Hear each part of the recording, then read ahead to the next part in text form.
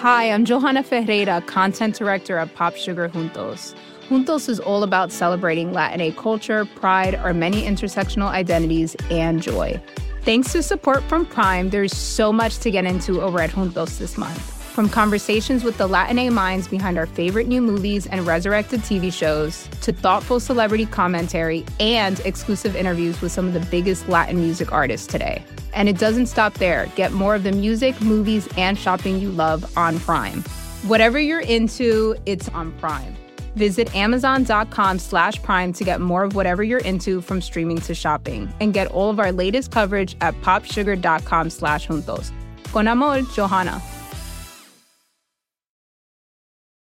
Productivity is this idea of having something to show for your time, putting something new in the world that wasn't there before, and, like a thing, right? Like, here's the thing that I made. It's a deliverable, right? Versus creativity, I would say, is much more about observing what is already there in front of you and making new observations about it, and also making new connections between things that already exist.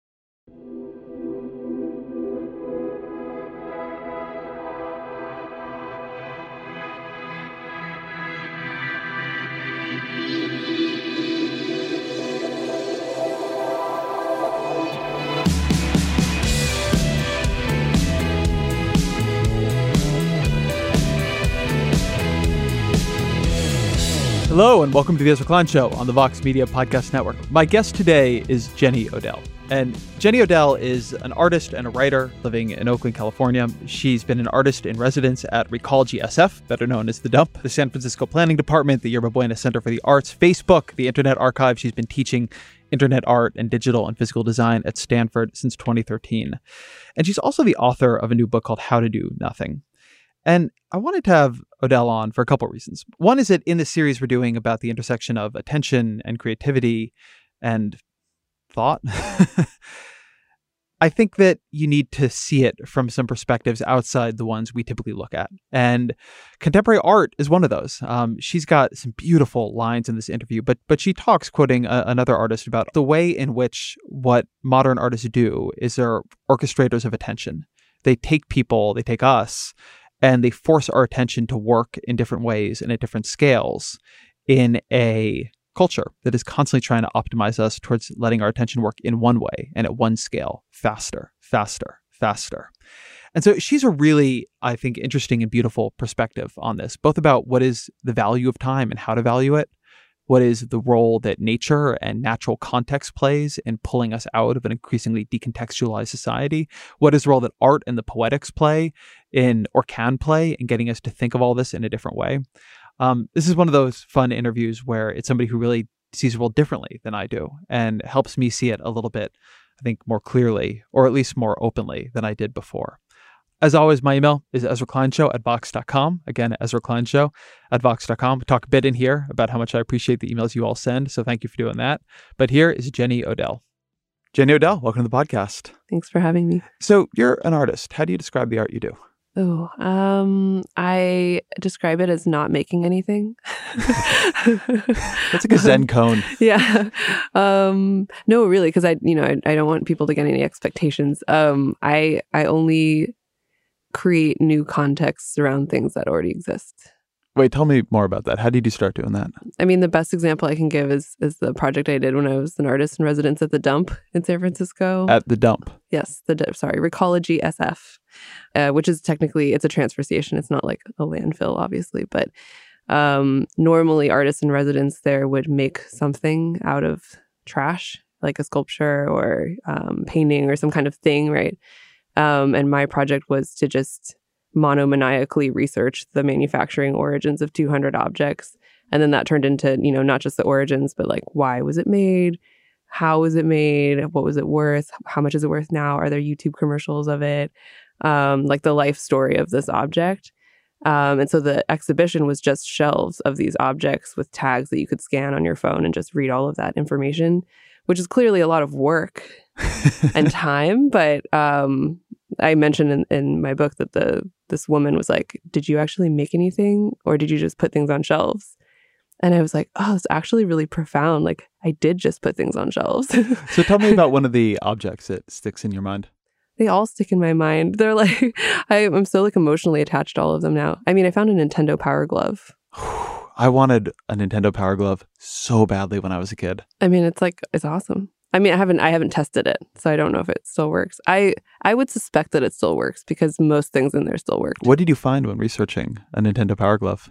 What would I not know about Nintendo Power Gloves? Honestly, like this is in 2015. It's like if you see the book, it's called The Bureau of Suspended Objects. It looks like a phone book. So like the amount of information is just like in there. It's like not in I don't have recall of like trash details. But I did have to like learn about like the history of Nintendo and where their factories are and stuff like that. So one of the things that was actually really helpful to me in your book is I'm a very literalistic person, and I often have trouble understanding more conceptual art. And you talk a lot about that kind of art as being a way of reframing people's attention. You write that the only habit worth designing for is the habit of questioning one's habitual ways of seeing. And that is what artists, writers, and musicians help us to do. Can you tell me a bit about that definition of the job or approach to the projects? Yeah. I might borrow a phrase from this designer, Sarah Hendren, that I really love, where she describes what she does as being an orchestrator of attention. So I think she also would say that maybe she doesn't make anything. She's just sort of pointing the viewer's attention in different places and different patterns. And I think that's actually an incredibly generous and productive, in my definition of the word productive, thing to do, because you're actually making part of the world accessible to someone that it wasn't accessible to before. Like that, to me, is the equivalent of creating something new. So I give examples of seeing a John Cage performance and then leaving and realizing that there was this whole spectrum of sound in the city that I wasn't hearing, or seeing this David Hockney video piece and then going outside and things literally look different. I mean, it's almost like being on psychedelics or something. Can you talk about Applause Encouraged? Oh, yeah. Applause Encouraged was this really great piece by Scott Pollock, who I went to school with at SFAI. And it was in San Diego. It's kind of on the cliffs overlooking the ocean. And he created this roped off area with those ropes, I don't know what you call them, kind of like the velvet ropes? Yeah. Like, and you'd seen like in a theater or something. Yeah. And then he had, I don't remember what the number was, a small number of chairs. And then he had people, sign up to do this. And they were ushered into their seats. They watched the sunset and they applauded. And then refreshments were served afterward. And I just love that piece because if you see the photo of it, it's just this line of chairs, people looking at the sunset with these ropes around them. And it's such a good illustration of this kind of act of framing. Like, yes, the sunset is a thing that we're all aware of, but it's obviously something you would experience differently as an event after which you applaud. I love this idea of the orchestrator of attention because it doesn't just apply in a positive way to artists and writers and musicians, but it's what a lot of us do. I mean, as a journalist and for a long time the editor of Vox, I was an orchestrator of a kind of attention. Mark Zuckerberg is an orchestrator of attention. People who program television, people who set up store design. There's a lot of orchestration of attention, and we rarely, I think, take seriously what we are doing to the attention. We only take seriously the underlying product. It's like what people are looking at is important. The fact that they are looking, we don't take it as that important. Yeah, I agree. And I think also something else that gets taken for granted is quality of attention. So, with a phrase like the attention economy, if it's an economy, it runs on currency, right? And so attention is the currency. And I think like in that formulation, it's sort of assumed that attention remains constant, like there are interchangeable units of attention.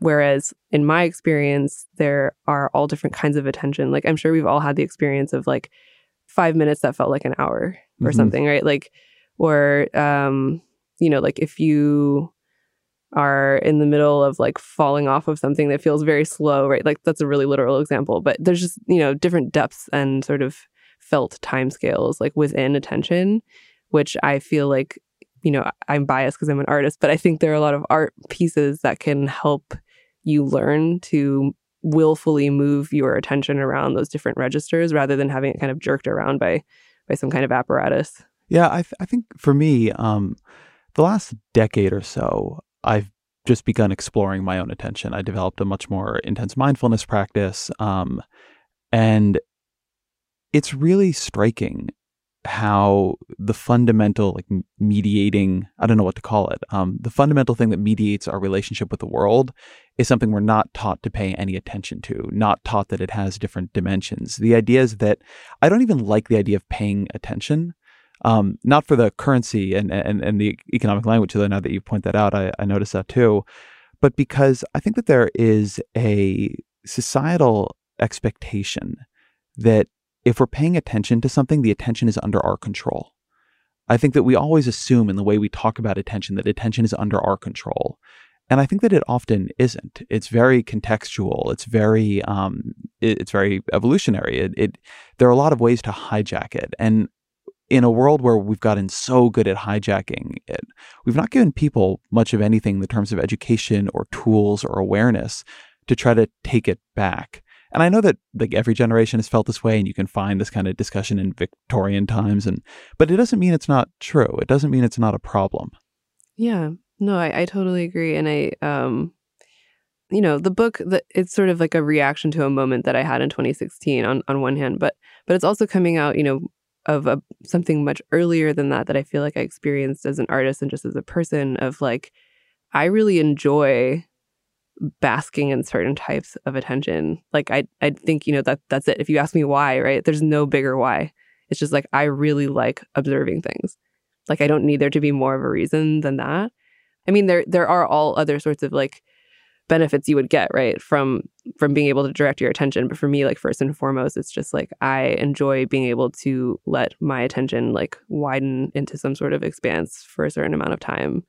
I think I just had that experience enough where I was like, I would really like to be able to share this or like, I don't know, like encourage it. And I think that's what I was doing with my art pieces before that. And this is just kind of like a different way of conveying the same message. Is that a natural thing for you? Is that something you cultivated? I think it's probably pretty natural. So my mom takes care of foster children. She's like a respite worker. So basically like a designated babysitter for foster children. And she claims that if you have like a baby and they're in a stroller and you go past like a shrub or like some kind of plant thing that like they'll like a lot of babies will like really like kind of grabbing onto the leaves and stuff and just like staring at it. And apparently I was like that. She also mentioned that she noticed when I was a baby that I was happier when I was outside. So she would just like everything that you would do inside, like I would just be like outside doing it instead, like on a blanket. And so I think like maybe some of it is that like from an early age, I grew up where there was kind of a lot of like visual stuff going on around me that wasn't on a screen. I mean, that's my like unscientific hypothesis about like why I am the way that I am. But it's certainly like since then, in all of my art, like it's clear that I have some sort of penchant for like really, really paying like super close attention to something and almost going down like a wormhole, like almost just like getting lost. Like the Bureau of Suspended Objects project at the dump like kind of ruined my life for a while. I mean, I didn't see anybody. I didn't do anything that entire summer. I was just like in like trash world. It's funny because there's this internet joke of like people saying they're a trash person, but for one summer. Yeah, I really was. Something you're making me think about is I did a meditation retreat for a week last year. And by the end of it, the way my attention worked was really different. I could sit and just like stare at the landscape for an hour and be perfectly happy about that. And now I can't. And I couldn't before. And that feeling that the attention I have is a particular form of attention that is adapted to my context. I'm a journalist. I'm on Twitter, God rest my soul. Like I'm, in the news cycle. I'm very highly tuned to getting in quick bursts of information and also constantly looking for new information.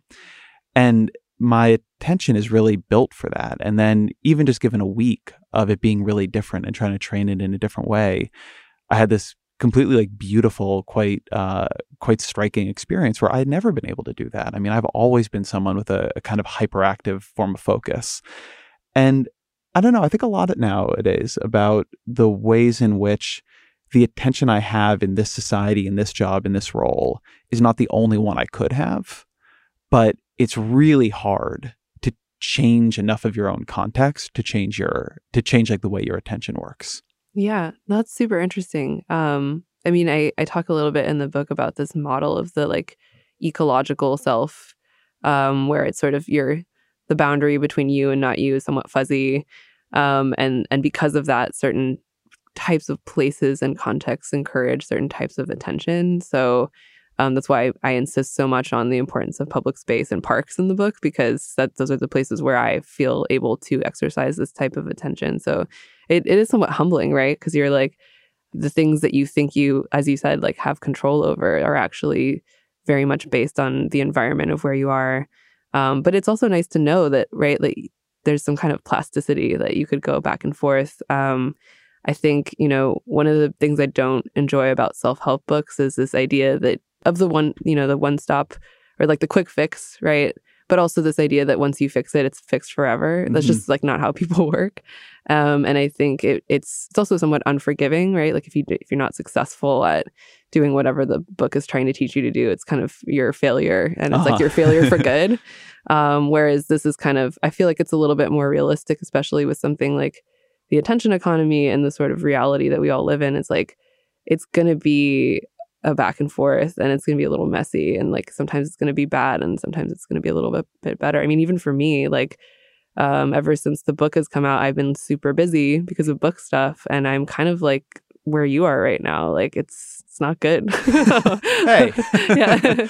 Can you talk a little bit more about that idea of the ecological self? Because it's an interesting one, and it's a concept I wasn't familiar with before I read it in your book. Well, so in an ecology, right, you have entities that are identifiable, right? But if you actually try to draw a hard line between them, it's difficult, right? Like, I mean, to give like a really local example, you have oak trees, and then you have the fungus that grows with oak trees. They need each other to survive, or to thrive anyway.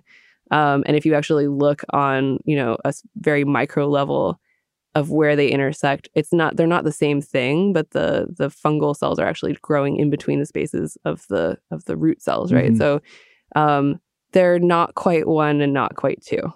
And so there's a lot of things in ecology like that where, yes, there are animals and plants and distinct entities, but the way they're so intricately bound up that it's really hard to kind of draw hard lines. And so I think you see the same thing with the self, where yes, there is a self, like I'm Jenny, but are you? Yeah, I don't know. Yeah, so and that's when they took mushrooms. Yeah, exactly.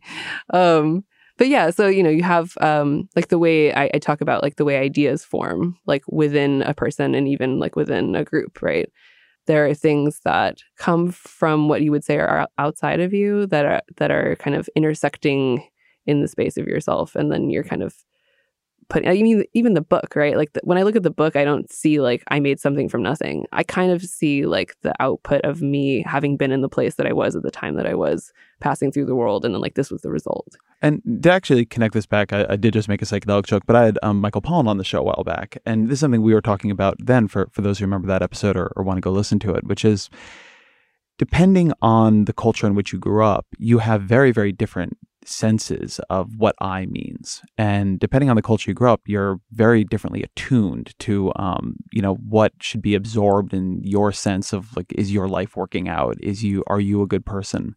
And one of the interesting things about psychedelics is that breaking of the wall a bit. I mean, you can go all the way, to where there's no self, but I think more commonly for people where it just begins to erode.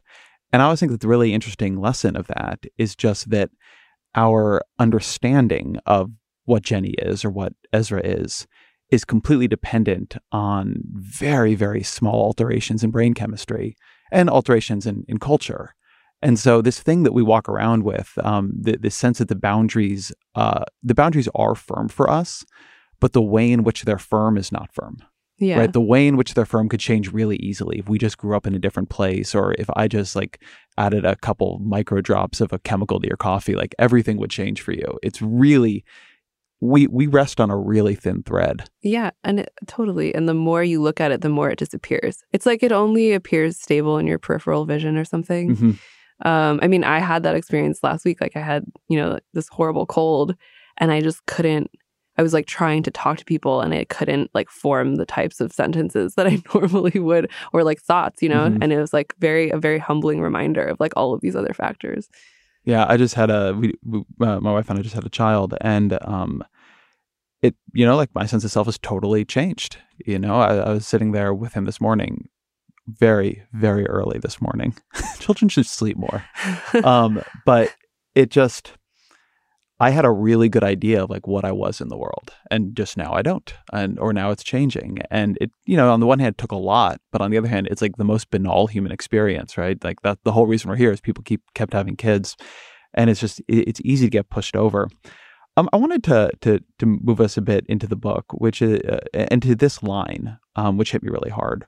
You wrote, "There may be a kind of engineer's satisfaction in the streamlining and networking of our entire lived experience, and yet a certain nervous feeling of being overstimulated and unable to sustain a train of thought lingers." And I kind of hated that line because I feel like my last decade has been a journey from that first sentence to the second. Yeah. So can you talk about your journey there and sort of your noticing of that feeling?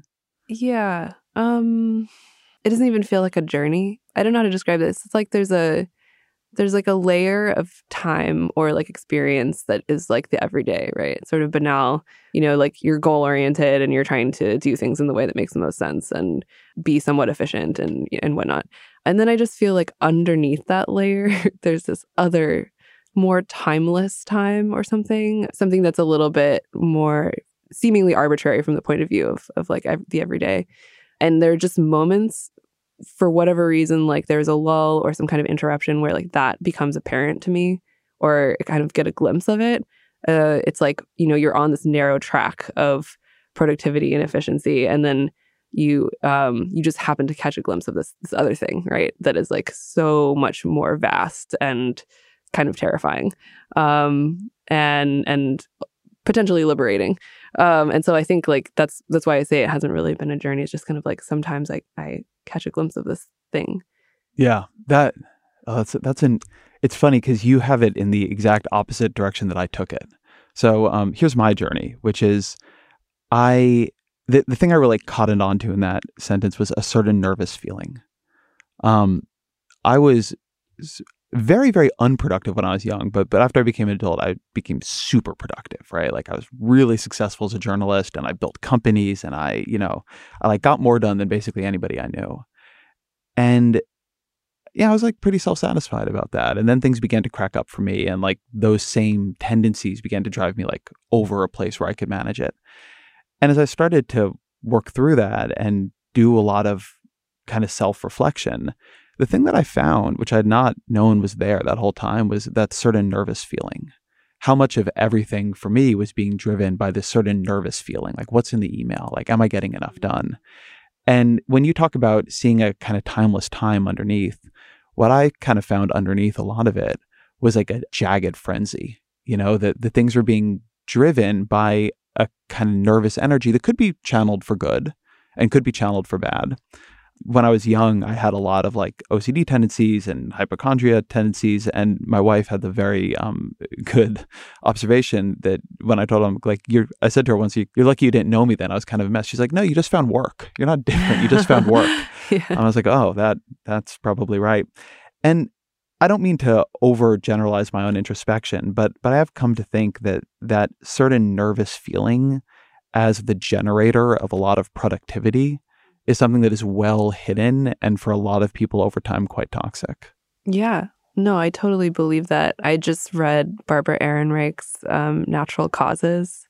That's her book about getting older. And yeah. And it's I think for anyone who's experiencing this like nervous feeling, I highly recommend this book because I'll put it on the list. Yeah, it's just she talks about this kind of I mean, it's very specific, but this kind of drive to sort of like optimize one's life, like ultimately to have a longer life, right? Like that's what she's specifically talking about. But like all of this frantic activity that even if, and I think a lot of it's coming from a place of an unexamined place, right? Like just this kind of, I need to like optimize my health and my life, but never really like asking the question of like why or optimizing for what, really like a bigger reason. And not to get too morbid, but she has this amazing paragraph about what happens to your brain right after you die. And it's just like, it basically just liquefies. And she's so funny too. It's like really dark humor, but I read this in the park, in the Rose Garden that I talk about in my book. And I just like looked up and I think I just started laughing. And I like looked around. It's like so beautiful, right? Like people are enjoying themselves. And I was just like, oh my God, like my brain is just like holding itself together right now, like for now, you know? And I think, I don't know, like the reason I love that book so much is because that sentiment is such an antidote to that kind of like obsessive like optimization coming from this like kind of place of unexamined fear. Because I think, you know, that book really forces you to like stare your own mortality in the face, and you think it's going to be scary, but actually it just makes you like so happy to be alive. It's like, and then that is ultimately like really funny. Like it's the ultimate punchline. So I did not expect things to go here, but I'm actually glad they did, because I do think it's true that underneath that kind of sort of nervous feeling, like if you really just kept digging under it and under it and under it, you get death anxiety. Yep. Right. Like that is like one of the truly great drivers of being human. And I think for a lot of folks, the kind of cult of productivity is a way of trying to answer the question of, I'm using this for something, right? Like I'm, you know, you can either imagine it as a kind of denial, like if I keep getting things done, like maybe I'll just never die. But I think in a deeper way, this desire to make sure there's a value on your time, that like your time got spent for something, is about that feeling of scarcity. And when I think about myself, or when I think about a lot of people I know, I think that the question it raises is like, how do you value that time? You know, if you're just in the rose garden looking at the roses, certainly for me, I can find it hard to quiet the voice that says I should be doing something. I only have a finite amount of this. Yeah. I kind of struggle with that in the book too, because it's like, am I talking about nothing for nothing, or am I talking about nothing for something, right? Like it's somewhere in between, because I do talk about how I think this kind of off time and ability to reflect is like very necessary for things like, you know, ultimately doing something or organizing or activism. And that's obviously like doing something. But I almost even felt like when I was writing it, some resistance to like making it be for something, because that's already starting to turn it into a kind of instrumental type thing. But I think what I love so much about like this occasional reminder of one's mortality, or just of how much you're not in control, is like, you know, it makes it, you can inhabit that perspective and look back at how silly it is to think that there are all of these things that are under your control that aren't. And it's just like, I don't know, it's like some sort of valve that like lets off this pressure on you, you know, like you kind of see yourself like running around, like trying to like, you know, somehow achieve like the exact optimum of like something. And then you kind of look at it from this other perspective and you're like, what? I thought this is one of the pretty interesting tensions in the book. At times you talk about doing nothing in the way that I think most of us would assume we know that term. And then at times you talk about it, you say it's an active process of listening that seeks out the effects of racial, environmental, and economic injustice. You quote Audre Lorde, calling it political warfare. And in those moments, it kind of felt like you were exchanging a capitalist way of valuing time for like a social justice or activist way of valuing time. And it seemed to me to raise a question of, do we need to value time? Like, do you need to be trading the time for something, or can it actually just be existence, to go back to more the Eastern ways of thinking about it? Yeah. No, that's interesting. I mean, I think they're kind of connected in a weird way for me, where you know, I say elsewhere in the book that awareness is the seed of responsibility. So and I also talk about Thomas Merton, the Catholic monk / hermit, who wrote a lot, especially in the 60s, on social justice issues, basically. But I think there's this Thomas Merton, such an SJW. Yeah. Yeah. Okay, so if you follow like the sort of path of this book, where, you know, I'm talking about species loneliness and like becoming aware of one's bioregion, and again, these I would say are primarily like pleasurable experiences, right? Like I enjoy learning about these things like from just almost like a childlike curiosity point of view. But I feel like you can only get so far down that path without starting to feel some sort of responsibility, right? Yeah. Like, and so I think that's how they're connected for me, right? Like maybe nothing would just remain nothing, like if you just only followed it up to that point. But just inevitably, I think like as humans, like you're gonna start to feel emotionally like bound up with these things and feel protective and want to like help things flourish. So well, let's put a pin in that, because I actually want to follow through that journey a little bit more, because I've read the book and you've read the book, but not all the audience has. And talk about the role that place and outside plays in your idea of how people should think about resisting the attention economy. Because this isn't just a book about doing nothing. It's a book about actively choosing to be in other kinds of spaces because they change you in ways that are necessary. Yeah. I think it comes back to the sort of ecological self model where I talk about, being open to surprise and being open to being changed. And so for me, like a lot of that just in my own personal experience has happened, outside in public spaces. I also have like kind of an ode to AC Transit in the middle of the book. It's like the bus as a space where you're thrown together with strangers that you have no instrumental reason to care about. And you just have to kind of sit with the reality of like other people who are completely outside of your, literal filter bubble and just kind of more like filter bubble mentality, like things you have some logical reason to care about. So I think it's been important for me to be in these spaces where you can become decentered in that way, where the reality of others, both human and non-human, becomes palpable to you. One of the things I really resonated to in the book is so much of I don't love the term attention economy, but so much of what we do now is about robbing ourselves and our lives and our information of context. It's about thinning out the context. Twitter being, I think, the apex predator in this, where there's just literally no context. But even in my own time as a journalist, from blogging up to Vox and the Washington Post, where you're writing articles for an audience that does not know you as well. And it does seem to me that the big argument you're making is that the space of resistance here is a continuous and like constant reapplication of context to your own life, like the bioregional context you live in, the kind of context of who you're talking to, that you almost have to understand this as a war for like context is being taken from you, and then something really valuable is taken. And so you have to constantly be trying to put it back and making choices of being in a place where you remember that you are in context and other people can have a context for you. Is that a fair way of putting it? Yeah. And I, now that you're saying it, makes total sense that I would say something like that, because I'm just thinking back to the dump, and like that whole project was, right. Me trying to basically like surround these objects with as much context as possible. And just in doing it, it was an exercise for me. It's like an endurance exercise in finding context, Yeah. And something that I found was that it really literally changes the way you see the object. I mean, you read it completely differently, like having this information, right? Like it only becomes more and more interesting and more three-dimensional. And so I worry about that. I worry about it becoming harder to do that, to seek context, or to even think, to have the thought to seek context. It seems to be slipping away.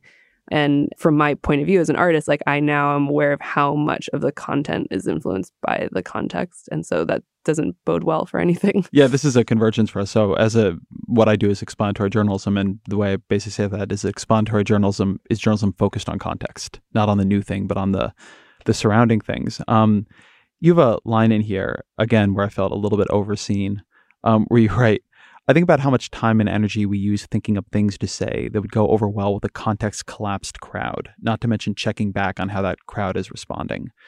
And I think about how differently I write when I'm writing for Twitter than when I'm doing this podcast, or even when I'm writing an article where in this podcast, I say a lot of stuff that doesn't work, that doesn't come out right, where I've doubled back. And I don't really edit it, and I don't worry about it. I trust that the audience is a context for me, and they're going to listen to me generously. And on Twitter, sort of all the way on the other side of this spectrum, not to only pick on Twitter, I'm so concerned with how an audience that either doesn't have context for me or has a terrible context for me is going to read something that I'm quite almost paralyzed in the medium. And then you're like looking back to see, like, do you get it right? Like that. You become a much smaller version of yourself when people don't have context for you. Yeah, I think I was reading an old journal of mine, which is another, context, right? Like writing to yourself. Yeah. And I found that my shorthand for that version of the self that you're talking about was like the tiny circle, which I think I like originally that. meant as like the tiny, like the photo or like the profile pic like on Uh-huh. Twitter. But I just started referring to this like the tiny circle is that person that's like basically saying the lowest common denominator of any possible expression and is like very concerned about how it would go over with this anonymous crowd. Also just like the format of it, right? It's like short, it's constant, it's exactly the opposite of, like a podcast or a conversation or knowing someone over a long period of time and having context for things that they say to you. I think there's a place for both, but for someone who spends all their time on something like Twitter, where Twitter starts to seem like the world and that starts to seem like dialogue, I wonder about what that would do to your thought process, like all the way back even before you're saying anything, just the way you would even form thoughts. Well, if you want to know, you should look at political journalism right now, because like that is functionally how it works for a lot of people. One of the things you also said in the section that I wanted to focus on for a minute, because I do think I don't want to only put this on Twitter. I think in general, our communications are transitioning towards being decontextualized. So another version of this that I think about a lot is when I was young, I'm somebody who likes talking on the phone. And when I was younger, I had lots of friends who I spoke on the phone with. And lots of people spoke on the phone. And when I talk to people who are older, like older journalists, for instance, they'll talk about how they had colleagues who they would call and just like talk about their articles with for hours. And now I think that a lot of that, when people feel that moment of loneliness, when you're in a hotel room somewhere, maybe you call your partner if you have a partner or a parent or something. But I think a lot of people just go on Facebook or on Instagram, which is not, I don't want to call that not a form of social connection, but it has a lot less context than somebody who you call every couple of weeks and you guys have a 45-minute conversation. And I worry about what it's doing to us to move to these much more decontextualized forms of conversation. So you write, what if we spent that energy instead on saying the right things to the right people or person at the right time? What if we spent less time shouting into the void, being washed over shouting in return, and more time talking in rooms to those for whom our words are intended? Can you just talk a little bit about that idea about the trade-off between going for this big scale where we're talking to everybody versus choosing to talk to fewer people who can hear us more fully? Yeah, that part comes right after I mentioned a book called No Sense of Place, which is where Dana Boyd, who is great. Yeah, amazing. Is kind of something, that's the book that she credits with her idea of context collapse. And he has this thought experiment in it where he says, okay, I went, on a vacation as a college student and I came back and I obviously had a different version of the story for my friends, my professors, and my parents. Mm-hmm. And then he says, what if somebody threw me a party where all of these groups were present and said, how was your trip? Either you're going to like offend your grandma or you're going to have a really boring version. Like it's not going to offend anyone, but it's also not going to appeal to anyone. It's not directed to anyone. It's just sort of like a mush version of your vacation story. And so I really loved that kind of description of context collapse. And I think it gets at what is lost when you have these kind of contextless interactions. I mean, I'm just thinking about a letter that somebody just wrote me a couple weeks ago.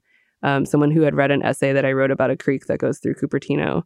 And she used to live in Oakland and kind of knew some of the places I had talked about in my other writing. Anyway, she wrote this, beautiful letter. And she included this like zine of a walking tour of Oakland that's a lot of the same places that I go to because she had read that and knew that I had gone to those places. And just, it's mail. Yeah. Like it came out of an envelope and it's handwritten. I don't know. It was just like that the value of that interaction and how much it was intended specifically for me was just like the polar opposite of like this kind of like spray of images, on Instagram or something where it's like, I happened to see it. Yeah, I am. I'll tell a sort of story for this audience actually about this, which is I have over the years walled myself off from most of the feedback I get. I don't ever look at my mentions on Twitter. I don't have an email address on my articles anymore. I didn't think that the signal noise ratio was good, and I didn't think the kind of feedback it got me looking for was good for the work. It was too much feedback I felt for a human to absorb, at least in a healthy way. And so I felt good about all that. And the only kind of feedback I check is the email inbox for this show. And the letters people write me from this show, because they have me in their ears for, potentially 3 hours a week, it's too much, are just really beautiful. And they're really like I don't often always get to respond to them, but they're really real. There's a lot of context. There's something they're telling me about their life because I told them something about my life, right? I'll get letters about the story I told to you here about, having OCD and death anxiety. Like, I will get letters about that. And it's just a really different form of communication. And I go back and forth though, and I assume you have to face this choice as an artist. You can have a project like The Dump, the suspended Bureau of Suspended the Objects. Bureau of Suspended Objects. And then I'm sure you get opportunities to have projects that could reach a much more massive scale, but be a lot less specific. Have to be a lot easier for someone like me, for instance, to absorb. How do you think about that trade-off? Because that seems to me to be the trade-off you're talking about here. Right. I don't know. I mean, I just feel like there's just so much, right? Like there's enough of that. I feel like and you don't feel competitive with it. Yeah, I just to come back to that letter, right? Like getting one letter like that from someone is worth so much, right? Like just even the experience of reading it, like it's like, oh, this person, like I wrote something and this person read it and understood it, like fully understood it, and is like communicating that to me, not like this person clicked on it.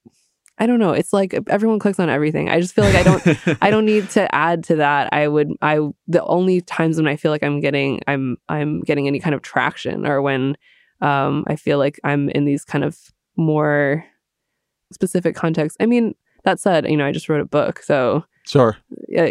But even that, I mean, I feel like it's sort of been circulating through like kind of specific communities, at least from what I can tell online. It's a specific kind of book too. Yeah.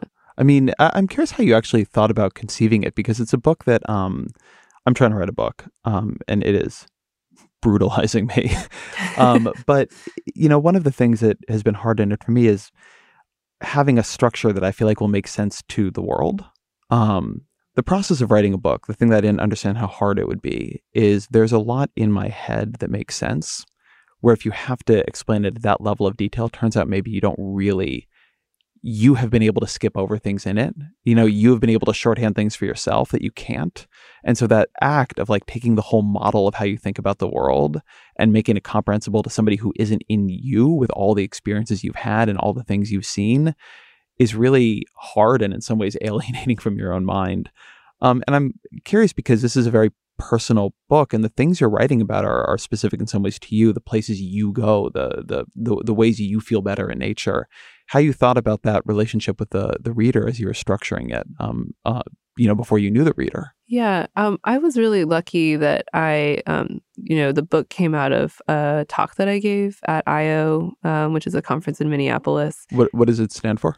I don't think it stands for anything. It's just I.O. It's EYEO. EYEO. Not I.O. Okay. Yeah. And it's AO. Sorry. Yeah.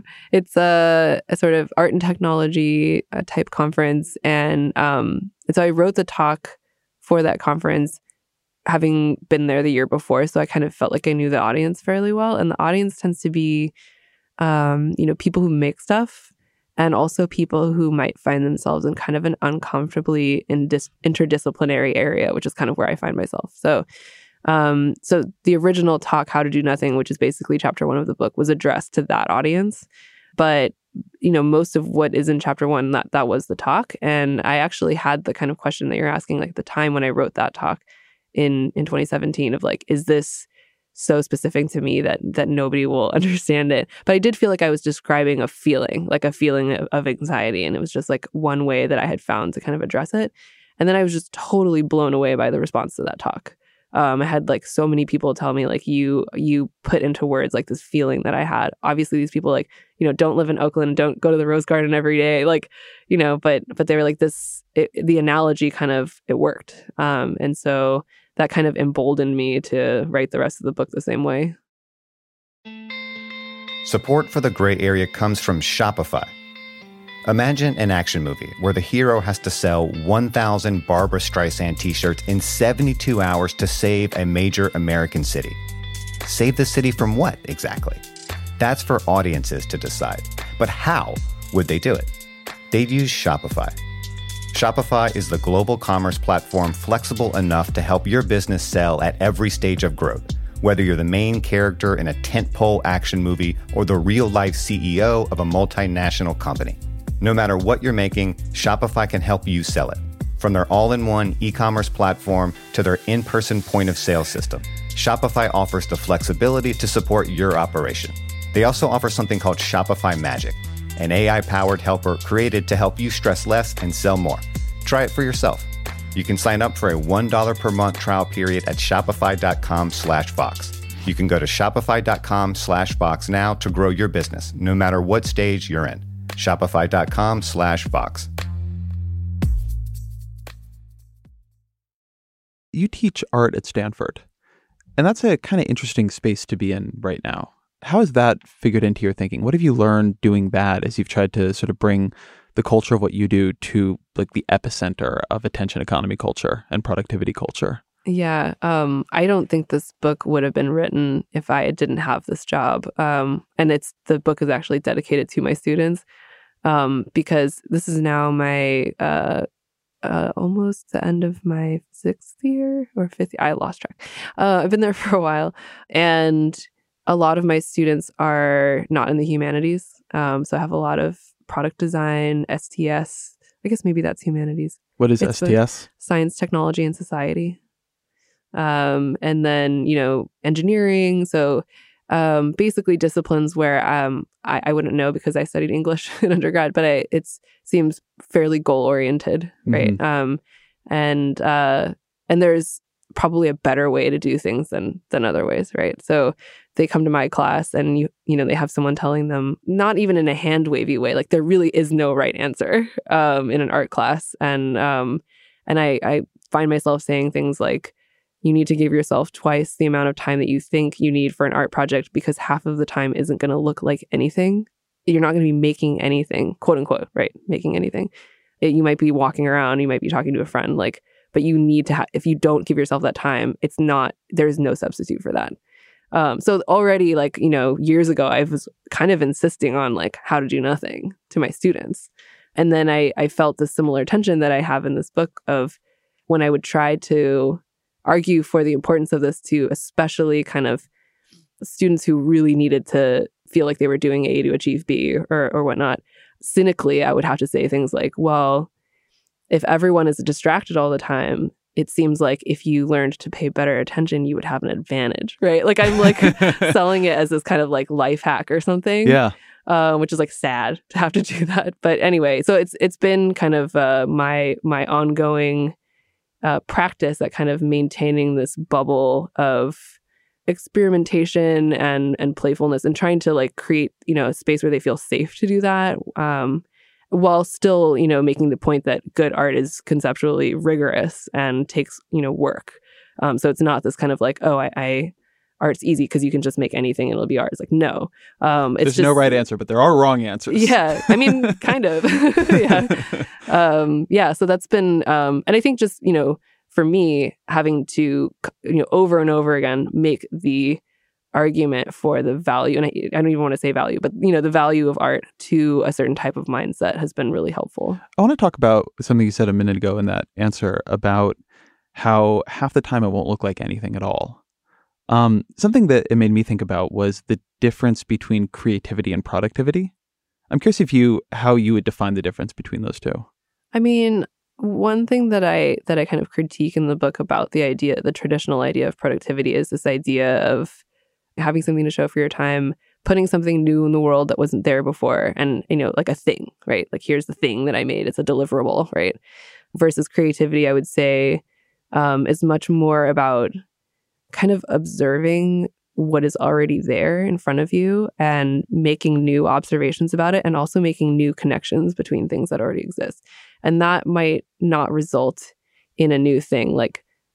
I keep going back to the dump, but I didn't make anything there, but I think most people would say that project was creative.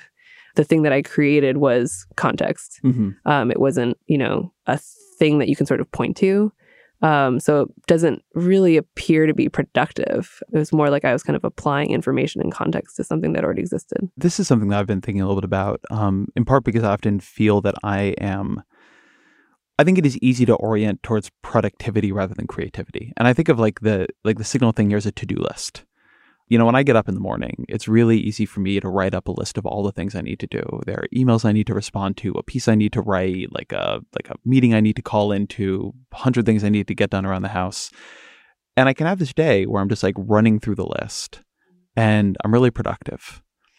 And creativity feels very opposed to that. It needs this kind of weird space and you don't know when it's happening and it's not very measurable. And productivity feels to me about what is and creativity about what isn't in some way that I have trouble putting my finger on. And the reason I worry about the two in tension and particularly for me and my work and life, because there's a real difference between being just endlessly reactive to the news cycle and also, coming up with things that maybe the news cycle should be about, is it's so easy for productivity and productivity software and productivity approaches and tracking and habits and hacks to expand. Where you've gotten so efficient, you've squeezed out the space for creativity. Right. Because there's no space. Yeah. And creativity, to your point a bit, it seems to me to need space to grow. Yeah. And humility too, to admit that you don't know how it's growing. How or why or when. It's a little bit like sleep. I kind of love as a thought experiment, taking certain types of mentalities to their extremes, right?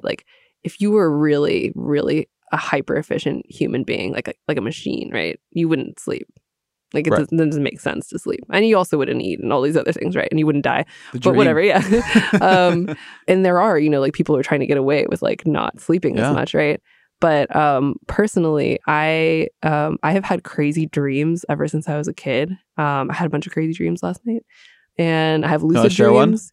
So I had a lucid dream where, this is going to sound so weird. I'm here for this. Okay, so a lot of people, when they have lucid dreams, they like to fly around. Yeah. This is what I've heard. I've had them for so long that I have honestly moved on from flying around. And I like to just look at stuff because I know I'm dreaming. It's like being in your own brain's VR, right? I'll just pick things up and look at them and see if they're accurate. You're fact checking your dream. Yeah. And I like seeing how things are wrong. I went into my bathroom in my apartment in this lucid dream and there was no toilet. And I just thought it was hilarious to me. I was like, oh, forgot the toilet. And so I was looking at this text and I noticed that it was basically placeholder text. And the more I looked at it, it turned into gibberish. Then it turned into just lines and then it just dissolved. My brain couldn't hold on to rendering text. And the text clearly never said anything in the first place, right? So anyway, this is a typical night for me. Did you teach yourself to lucid dream or did you just always have that capacity? I'm a really light sleeper. That's why I have them. Yeah. I don't want to say I come up with ideas in my dreams because that's not really true, but I am so familiar with them that I am very fascinated by the ways in which I can see different experiences being combined. And if I'm so lucky to have a lucid dream, I can actually see that happening in real time. And so I have real respect for whatever the hell is going on in my mind when I'm sleeping. I will not pretend to understand that. I refuse to kind of I probably won't make art about it. I don't want to appropriate it. I don't want to think that sleeping is somehow also work for me as an artist. But, it's just kind of this it's clearly important and necessary and doing something. And I'm just going to leave it, I always think it's such a telling question about people. How do you feel about sleep? So I used to be 100% dogmatic in the sleep is a cousin of death crowd. I hated sleep. I did everything I could to sleep less. And it's only been the past couple of years where I'm I feel terrible all the time. I was actually, fighting yourself around sleep is a crazy thing to do. But I do think that there's this question of it goes back to something we were discussing earlier. The hard part about sleep is that feeling of I have finite time and here it's just disappearing into sleep. And I don't know, I think I'm better at recognizing the importance of sleep for one, if I'm going to continue having any time, among other things I need to sleep. But that feeling of, I'm just losing this. That's one I still struggle with. Right. Well, I have a book recommendation for you. Yeah. It's called, I don't remember the author. It's and it's not recent. I found it in the Stanford Library. It's called The Nature and Function of Dreaming. It's super dry. It's like an Oxford neuroscientist or something. And it's about the nature and function of dreaming. And you don't need to remember your dreams like for these functions to be, happening, right? And again, I don't want to make sleep seem functional in that kind of reductive way, but reading that will definitely give you an appreciation for just like what is happening. And like how different it is. And he also makes this really interesting point where he has kind of a spectrum of consciousness, and there's like fully awake, analytical, like solving a problem. And then there's like totally asleep, like deep asleep. Mm-hmm. And then there's all of the stuff in the middle and kind of like more of a gradient than I really appreciated. Like obviously there's a lucid dream that's kind of almost awake. There's the kind of like just above that, like you're basically awake, but you're sort of like maybe that's when you're like saying things, to your partner in bed, like you don't realize. And then there's like daydreaming. There's just like a lot of in between, and it really, I hadn't thought about it until then. I was like, I thought it was just like awake and sleeping, right? But there's all this stuff in between, and then he kind of makes this suggestion at the end that knowing that might help you move around in that spectrum on purpose. Oh, that's interesting. Something I think about sometimes, particularly right now in my life, is the connection between sleep and attention and creativity. When you're not sleeping, your attention is just garbage. And it actually pushes a little bit towards, I do think that there's a connection between being the sort of person who wants to be very productive, wants to cut down on sleep, and so can only be in a narrow sense productive. Because I took a book leave about a year ago, and I was out in Half Moon Bay, and it actually is what led to me leaving DC and coming out here for two reasons. One is I spent so much more time outside to go to some of the things you've been talking about, and I had not realized I needed that, and I just felt so much better. But the other thing was that to do this book, the core work of it was reading. It was reading and reading and reading and reading, and actually it's also true to do this podcast. And I found that there were a lot of things I could do if I wasn't sleeping enough, but reading real books wasn't one of them. And so anything that took real kind of cognitive effort and attention, anything where I was really going to tax my attention, which were often the most valuable things I could do, I just needed to sleep more. And so when I was on this book leave, I was constantly taking midday naps because I would be reading something and I would fall asleep and be like, all right, I just have to let myself sleep for a bit so I can come back to this. And that's not something like modern workplaces are set up to allow you to do. And it's still not something you can do if you're not sleeping enough and can't sleep enough. But there's a way, again, not to make sleep overly functional, but it is to say that if you care a lot about your attention, shortchanging yourself on sleep, at least in my experience, is a really bad way to manage like the rest of the way you mediate with the world. It actually forces you into a sort of narrower existence than you would otherwise be in. Yeah, totally. I know exactly the feeling you're describing, the like kind of sleep deprived, like, I mean, probably not a coincidence that when I'm like long-term sleep deprived is when I'm like the most susceptible to being on my phone all the time. Totally, yes. Yeah. And then that sort of dissatisfaction then like drives that engagement. Yeah. I mean, it's so weird. Yesterday I woke up at 8. And then I only had like 45 minutes left to sleep, and I could have just gotten up, and I felt terrible. And I went back to sleep. Then I had this like very overdetermined, like sometimes I have dreams that are just like really obvious metaphors where I'm just like, okay, brain, like I get it. Like, and they're like the same like 2 or 3 over and over again. So I just had like a classic like Jenny stress dream, which was like not enjoyable. But when I woke up, I felt so much better. It felt like, I don't know, like some trash had been like cleared out of my brain or something, I think a lot about the most dystopic single line of like the modern tech era was, in my view, Reed Hastings, the CEO of Netflix, saying our competitor is sleep. Oh my God. And I'm not saying it wasn't a true line. I think it is a true line. But there is something to that. There is something to the way in which these kind of attentional spaces or like attentional hijackers are like trying to encroach into everything. And then it gets into a cycle. The more tired you are, certainly I find it the same way, the more susceptible I am to getting caught on Twitter or Instagram, because like I'm not going to be reading a book if I'm exhausted, or Netflix or Amazon Prime or whatever it might be. There's an interestingly positive feedback loop between distracting people from sleep and then keeping them on very distracting platforms that is like good for bottom lines, but probably bad for people. Yeah. And not just sleep. Now I'm thinking about like just any kind of interruption. Like years ago, I was taking the Caltrain when I lived in San Francisco. I was taking the Caltrain down to Stanford. And I would always leave myself a really huge buffer just in case, because, like BART and Caltrain, it's weird. And I just barely missed the Caltrain on the BART. So we all got off and like the Caltrain was just, gone. And there wasn't another one for an hour.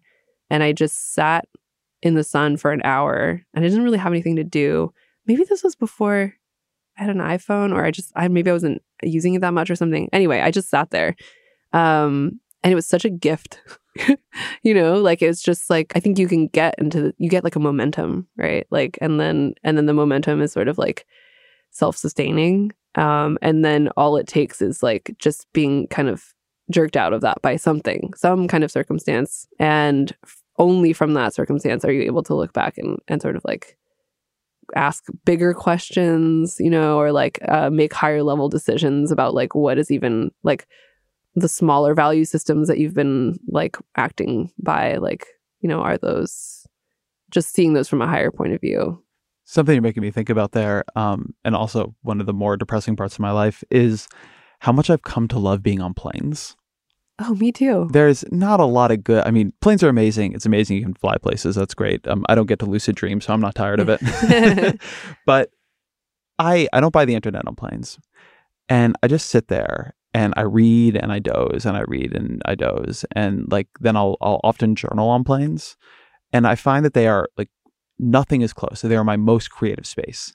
Like by the time it's a joke among some people who know me that like I'll come off a plane with like book ideas and new projects Vox needs to do. And like, it's a really, I almost enter like what feels like a fugue state. And then I'll think, well, that was great. I should do this. I mean, I should just put myself in a room and not have internet and just sit there. And I can't seem to do it.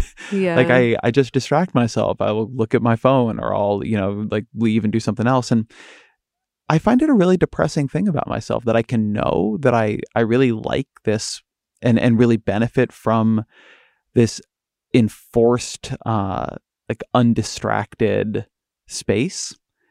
And certainly I have the resources in my own life to create it. And I can't. Distraction, we talk about attention as something we control and distraction is something we don't. But I often feel it's the opposite, that like distraction is the force that we're often very attentive to. Like we want to distract ourselves. And attention is the thing that we are much more passive about. Like I have a drive towards distraction that if you put me in a situation where I can't fulfill it, then I will enter this like different attentional space. But I have a lot of trouble just actually imposing that discipline on myself. Yeah, I love the plane for the same reason, by the way. But I have a quote from William James in my book where he basically says that there's no such thing as sustained attention. There's only bringing your attention back over and over again to the thing that's in front of you. And because we're predisposed to seek out new things that are happening, that means finding new perspectives on that same thing, which I really like that because it kind of, it addresses this fundamental like penchant for being distracted. And it explains to me why, the moments in which I feel I'm not distracted are actually when it's just that there's something so absorbing in front of me that it is bringing my attention back to it over and over again. Like a really good book, or for me, it's bird watching, or, just there's certain things that I feel like demand attention for different people for different reasons. Right. And so, in the absence of a plane, right? Like maybe if there's like some place you can go, especially like a place that you can wander through that is like either new or somehow fascinating to you. Like to me, that is just the ultimate antidote to all of that. I mean, for me, it's Mountain View Cemetery here in Oakland, where it's a great bird watching spot. So for me, I like have to be paying attention because birds can come out of nowhere. But it's also the way it's designed. I go there all the time. I'm literally going there later today. And I don't have a set path. And so I will just kind of take a turn for no obvious reason. And I think that something about existing in that kind of space and mindset is, if you can't shut yourself away in a room without your phone, that's the other thing that works for me. The word mindfulness has begun to mean for people a meditation practice. But you had a lot of practices in here, the way you describe bird watching, the way you describe being in nature, that William James quote, that seemed to me like you were describing mindfulness practices. Do you think of them that way? Yeah, I think they could definitely be understood that way. I'm actually really bad at the sort of traditional form of meditating, like just sitting, right? Well, that depends, actually, on what I would be looking at. But like sitting with my eyes closed would be very hard for me. So, I think for me, it's sort of like anything that gets you outside of your own head that is like calling your attention to it is maybe like an accidental experience of mindfulness, right? Like even for someone who's not specifically setting out to do that. I mean, just yesterday, I was eating lunch at this bench on the Stanford campus under a tree, and I see this tree all the time. I feel like it's very familiar. And I heard this weird noise. And it was clearly like some weird bird noise, but I didn't recognize it, which is weird for me because I feel like I know most of the Stanford birds. And then I saw a woodpecker come in, land on the branch, go inside a hole. And then like this noise got louder, and it was basically baby woodpeckers. Oh, cool. And I don't even like when this kind of thing happens, like I think I was maybe late for class. Like I didn't know what time it was. I didn't know what day it was. I wasn't like, all of my like personal anxieties just like went away for this like few minutes where like, especially with birds, right? Like you don't know when they're going to come and when they're going to leave. So I was just like totally focused on this like, this amazing phenomenon in front of me and thinking about how like I'm just, this human eating my lunch. Meanwhile, there's like baby woodpeckers living in this tree. And so you have that kind of feeling of flow, time drops away. Yeah, which I think is what people are seeking with a mindfulness practice. Mm-hmm. It's just that I kind of came to it from this other angle. The reason I like the idea of mindfulness, when I started meditating, I thought of it as a stress relief practice, which it really wasn't for me. It doesn't work that way for me. And I think for a lot of people, it actually doesn't work that well for that. It was very different when I understood it as just like being mindful, just like actually being the way I always try to describe it, or maybe I read this somewhere, is that it's being attentive to your own attention. Like it is this constant effort of being attentive to your own attention. And sitting is fine, but it seems to me that it's probably almost better to be doing it in the actual world. I mean, a lot of the stuff I read in the mindfulness space is all about how, well, when you get better at this, well, then you actually keep your eyes open. And when you get much better at this, then you're doing it when you're actually out in the world, that it's not something you just do on a cushion. So it seems to me you've possibly ascended to a guru status here. I mean, it was just like, so I read that Barbara Ehrenreich book about the brain liquefaction in the park. And then I had to go to Safeway after that.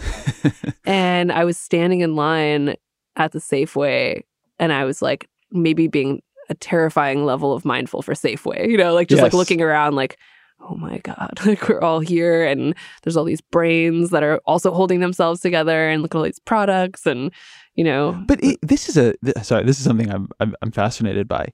There is so much stimulus input into us that a dulling of our attention to the world is really important. I mean, this is a thing that the psychedelics researchers all say, that part of what seems to be happening with something like LSD is you're just losing your ability to filter. Right? Too much stuff is lighting up, which is fun and it's great and can be very, very profound. But you can understand why the brain would have to shut that down to mostly be capable of operating in the world. Or when I got back from my silent retreat, I was not a safe driver. It was like I was getting too distracted by trees and, that experience you talk about in the Safeway, that I'm really fascinated by, particularly as our world gets louder, how much mental energy goes into filtering out the noise so that we can keep operating. But something is being lost in that filtration. Yeah, right. It's like AirPod culture. Right? No, I mean, I have the same kind of issue where sometimes when I am walking, I realize that I'm like looking at some, I don't know, foliage or something on the side of the sidewalk. And I just like I get slower and slower. And then I'm just not walking anymore. It's like my version of like the driving problem. But yeah, I mean, I think, again, that's why I think it's interesting and maybe useful to at least learn about how to move your attention between registers. Like, you know, obviously we do have a necessary kind of protective impulse to just be able to like get through the world. But I think, you know, you risk, if you get too good at that, right, then you risk not being able to let anything in, or not being able to decide to, at a certain moment, let a lot of stuff in. This is going to be a little bit of turn the conversation, but something I want to make sure we cover. Can you talk a little bit about the maintenance of care art you describe? Oh, yeah. So I talk about Mirle Lederman-Ukeles, who I feel like sort of a kindred spirit because she's an artist in residence with the New York Sanitation Department and has been since the 1970s. It's an amazing thing that the New York Sanitation Department has an artist in residence. Well, I would not think have expected she kind that. of made that position for herself. Whereas like I'm, you know, this residency existed, but so she's kind of known for doing work involving maintenance. So some of her best known works involved her kind of washing the steps of the institution where she was exhibiting. She also shook hands with 8,500 sanitation men in New York and told each one of them, thank you for keeping New York City alive. And she writes about this kind of devaluing or overlooking of maintenance as something that she became very aware of as a mother. So she found herself doing a lot of repetitive tasks that she felt were not kind of recognized as work or as productive. They're kind of just maintaining the status quo. So she wrote an exhibition proposal / manifesto called the Maintenance Manifesto in 1969. And she kind of just talks about that, about maintenance. And she identifies the life instinct and the death instinct. And if you read the description of the death instinct, it sounds a lot like Disrupt. It's like kind of like, you know, this entrepreneurial spirit, do your own thing, break out of the mold. And then the life instinct is kind of like maintenance, cyclicality, regeneration, survival of the species. And that, you know, obviously you need both of those. Like ideally you'd have a harmonious balance of both of them, but we kind of prize one at the expense of the other. I mean, this resonated for me because we just had a kid, and obviously the work of caring for our child is more irreplaceable and in a lot of ways more important, but also it's unbelievably hard compared to the other work I do. It's much easier to be a journalist than to be a stay-at-home parent. Like I have absolutely no doubt about that. And the way we value the two, or certainly undervalue the one, is, you know, this is by no means a new insight, but it just seems like another place where what we have been taught to be attentive to, or the way we've been taught, I know you're doing some work in the space about how to think about time as money, and time is valuable if it is somebody pays for it, but it's not that valuable if nobody pays for it. And it seems so, now that I have more visceral experience of this, it seems that our value system in this is so ridiculously off. Another thing that just keeps making me think about is like the intense obsession with getting single mothers to work, as opposed to being able to care for children, or a single father being able to care for a child. The degree to which we do not, the degree to which we like talk about being a pro-life culture, or a culture who cares about life, and really, really, really do not prioritize anything in that space is striking.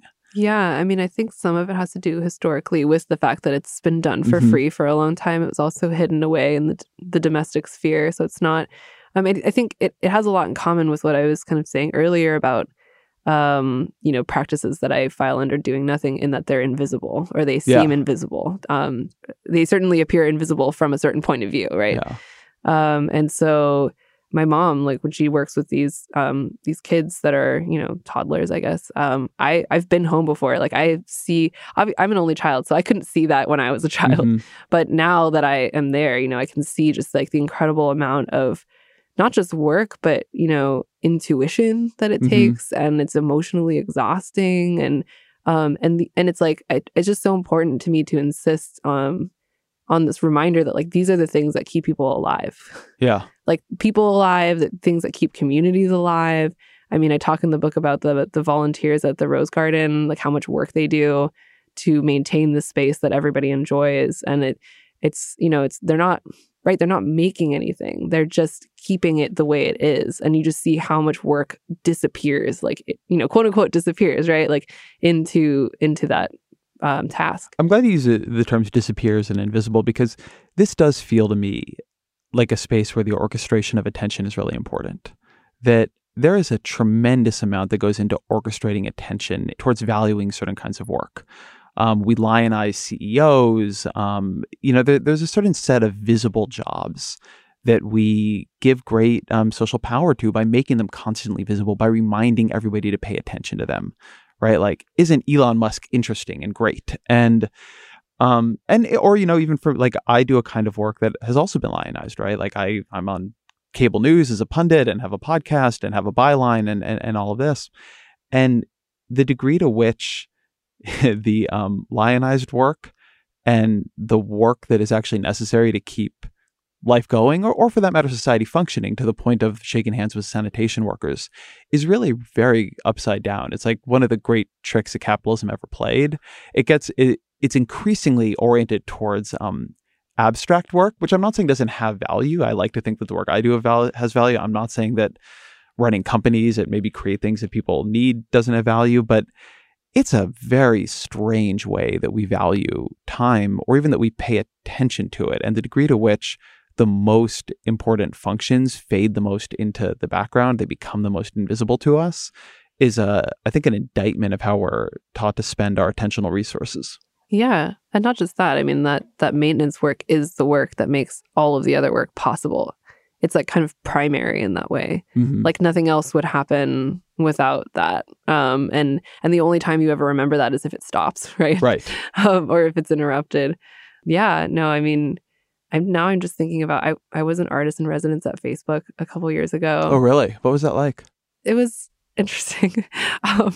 It was kind of difficult, honestly, because I was doing a project related to the Bureau of Suspended Objects, and trying to do a project there where you don't produce anything didn't seem to, I don't know, it was like a difficult environment to do that in. Huh.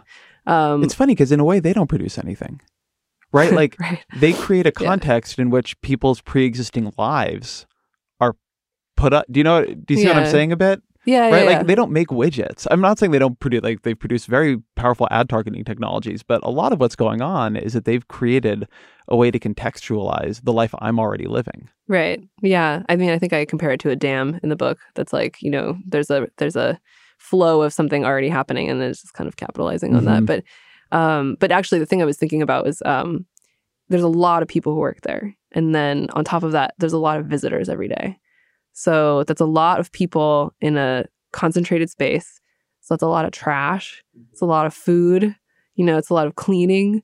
And I would do this thing where I would sit in the quad area. So there's a book called An Attempt at Exhausting a Place in Paris by an author named Georges Perec, where he sits in the same place in Paris and writes down everything that happens on a couple different occasions, like kind of like a police blotter.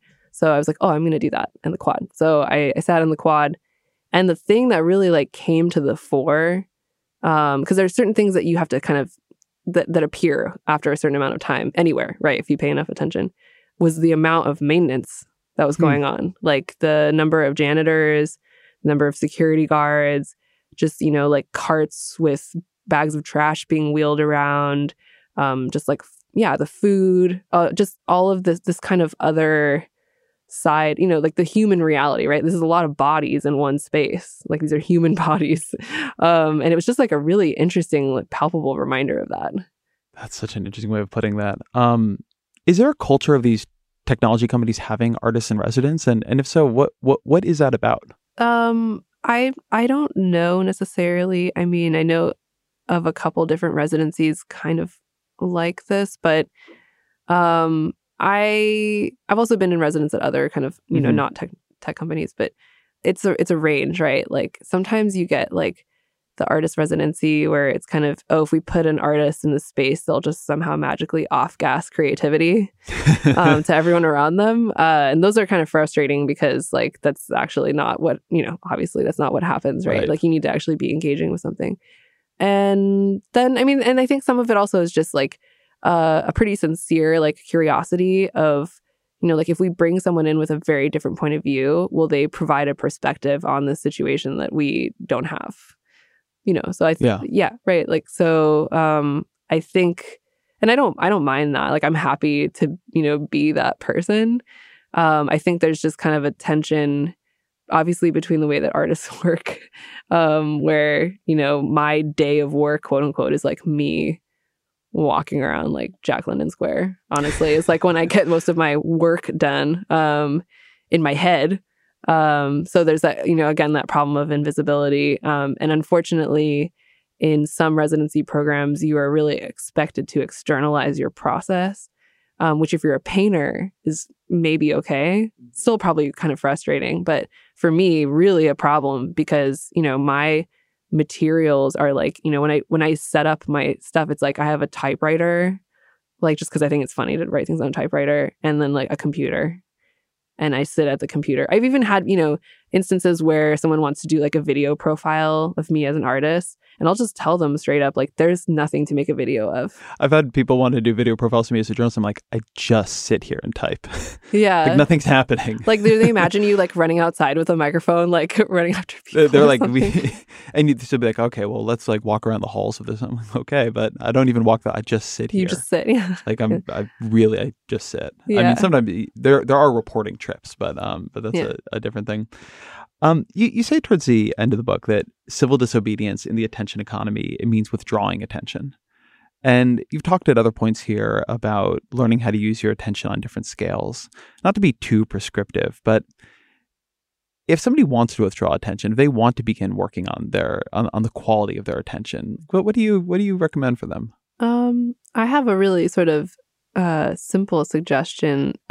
I've noticed that in my own writing and describing this to people that I constantly use this phrase of grabbing on to things around you. Mm-hmm. And so I don't, you know, you can try literally doing that, but I mean more with your perception. So for me, you know, no matter where I am, unless you're in like some kind of, you know, really hostile environment or something, but just kind of looking around at just the physical details, like the physical, visual or auditory details of where you are, and really trying to maybe, for me, that's kind of enough to just do that. But if it's not, kind of trying to hear or see something that you didn't think was there, because there will always be something there. I mean, even if it's the most familiar route. Just last night, I was walking on my own block back to my apartment, and I don't know, there was just something about like the quality of the light was just kind of odd. It was probably like being stoned, honestly. Like, you know, just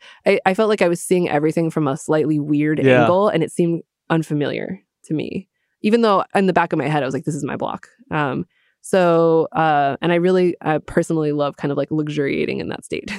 So I think that obviously this is something that's easier to do in some places than others. Like, this is why I so prize, you know, public parks and places with, you know, things that are growing, because for me, I can totally like trip out on like just looking at a plant and thinking about how crazy plants are and the fact that they grow.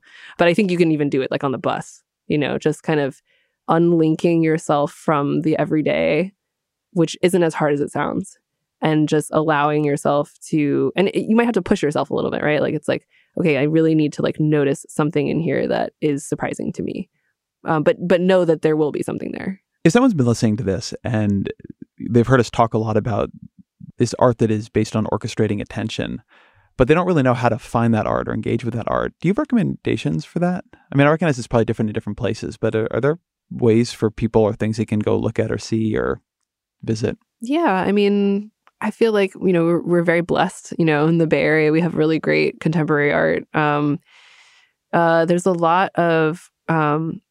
I think I mentioned the Ellsworth Kelly piece that's in the SF MoMA somewhere in the book. But I used to work at Gap Corporate, and the Fisher collection, which was, you know, Don Fisher, the founder of Gap, has a huge conceptual art collection. Oh, really? And abstract art.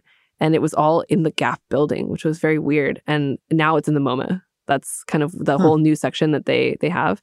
And a lot of that, for me, has been really helpful. The piece that I describe, it's called, I don't remember the order of the colors, but it's like blue, green, red, black. That's not the order, but they're just panels of paint that are very matte, like very saturated, that color. And I've totally seen that piece before and just been like, oh, right, like Ellsworth Kelly is abstraction. Okay. And there was this day that I described where I actually walked close enough to it to realize that piece, when you look at each panel, the color appears to be like vibrating, and you sort of understand that it has to do with something that's happening between your vision and the painting. It's not something that's in the painting. It's also not something that's in your eye. And so there's this, it's very almost like electric sort of. And when you make your way down, each one is different. And I realize that I kind of have to spend time in front of each one to kind of find out what is in the painting. But that's also an example of how you have to be like willing to meet it in the middle, right? Yeah. Like I literally had to walk close enough to it to realize that was kind of what it's about. So I think it requires, even for me, as like someone who loves conceptual art, like a certain amount of open-mindedness. And often like reading and just getting a little bit of context around it is like super helpful. But yeah, we have, lots of great stuff like that in the Bay Area. So, and then let me ask you the question we always used to end the show, which is, what are 3 books you'd recommend that have influenced you that people should read? So I already mentioned the Barbara Ehrenreich book, Natural Causes. So that's my number 1. If I could airdrop that book over Silicon Valley, I would. Just because it's kind of against optimization, right? The second book I would recommend is called Cults. It's by Mark Galanter. I'm not sure how to pronounce that. And it is a psychologist's study of different cults, like 20th century cults. And I read it to try to answer the question for myself of why someone would follow a Flat Earth Instagram account. And I answered it. Like that book answered it for me. It was sort of like, how could you have a belief system that makes so little sense and have people kind of eagerly clustering towards each other around it, in need of some sort of like, or in kind of search of meaning. Yeah. So that's number 2. And then the third one would be The Spell of the Sensuous. And I think the subtitle is Perception and Language in a More Than Human World. I might be wrong on that. There's definitely language in More Than Human World in there by David Abram, because that was the book that really kind of set me on the path to writing my own book. And your book is How to Do Nothing. Jenny Odell, thank you very much. Thank you. Thank you to Jenny Odell for being here, to Topher Ruth for engineering, to Jeffrey Geld for producing. The Ezra Klein Show is a Vox Media podcast production.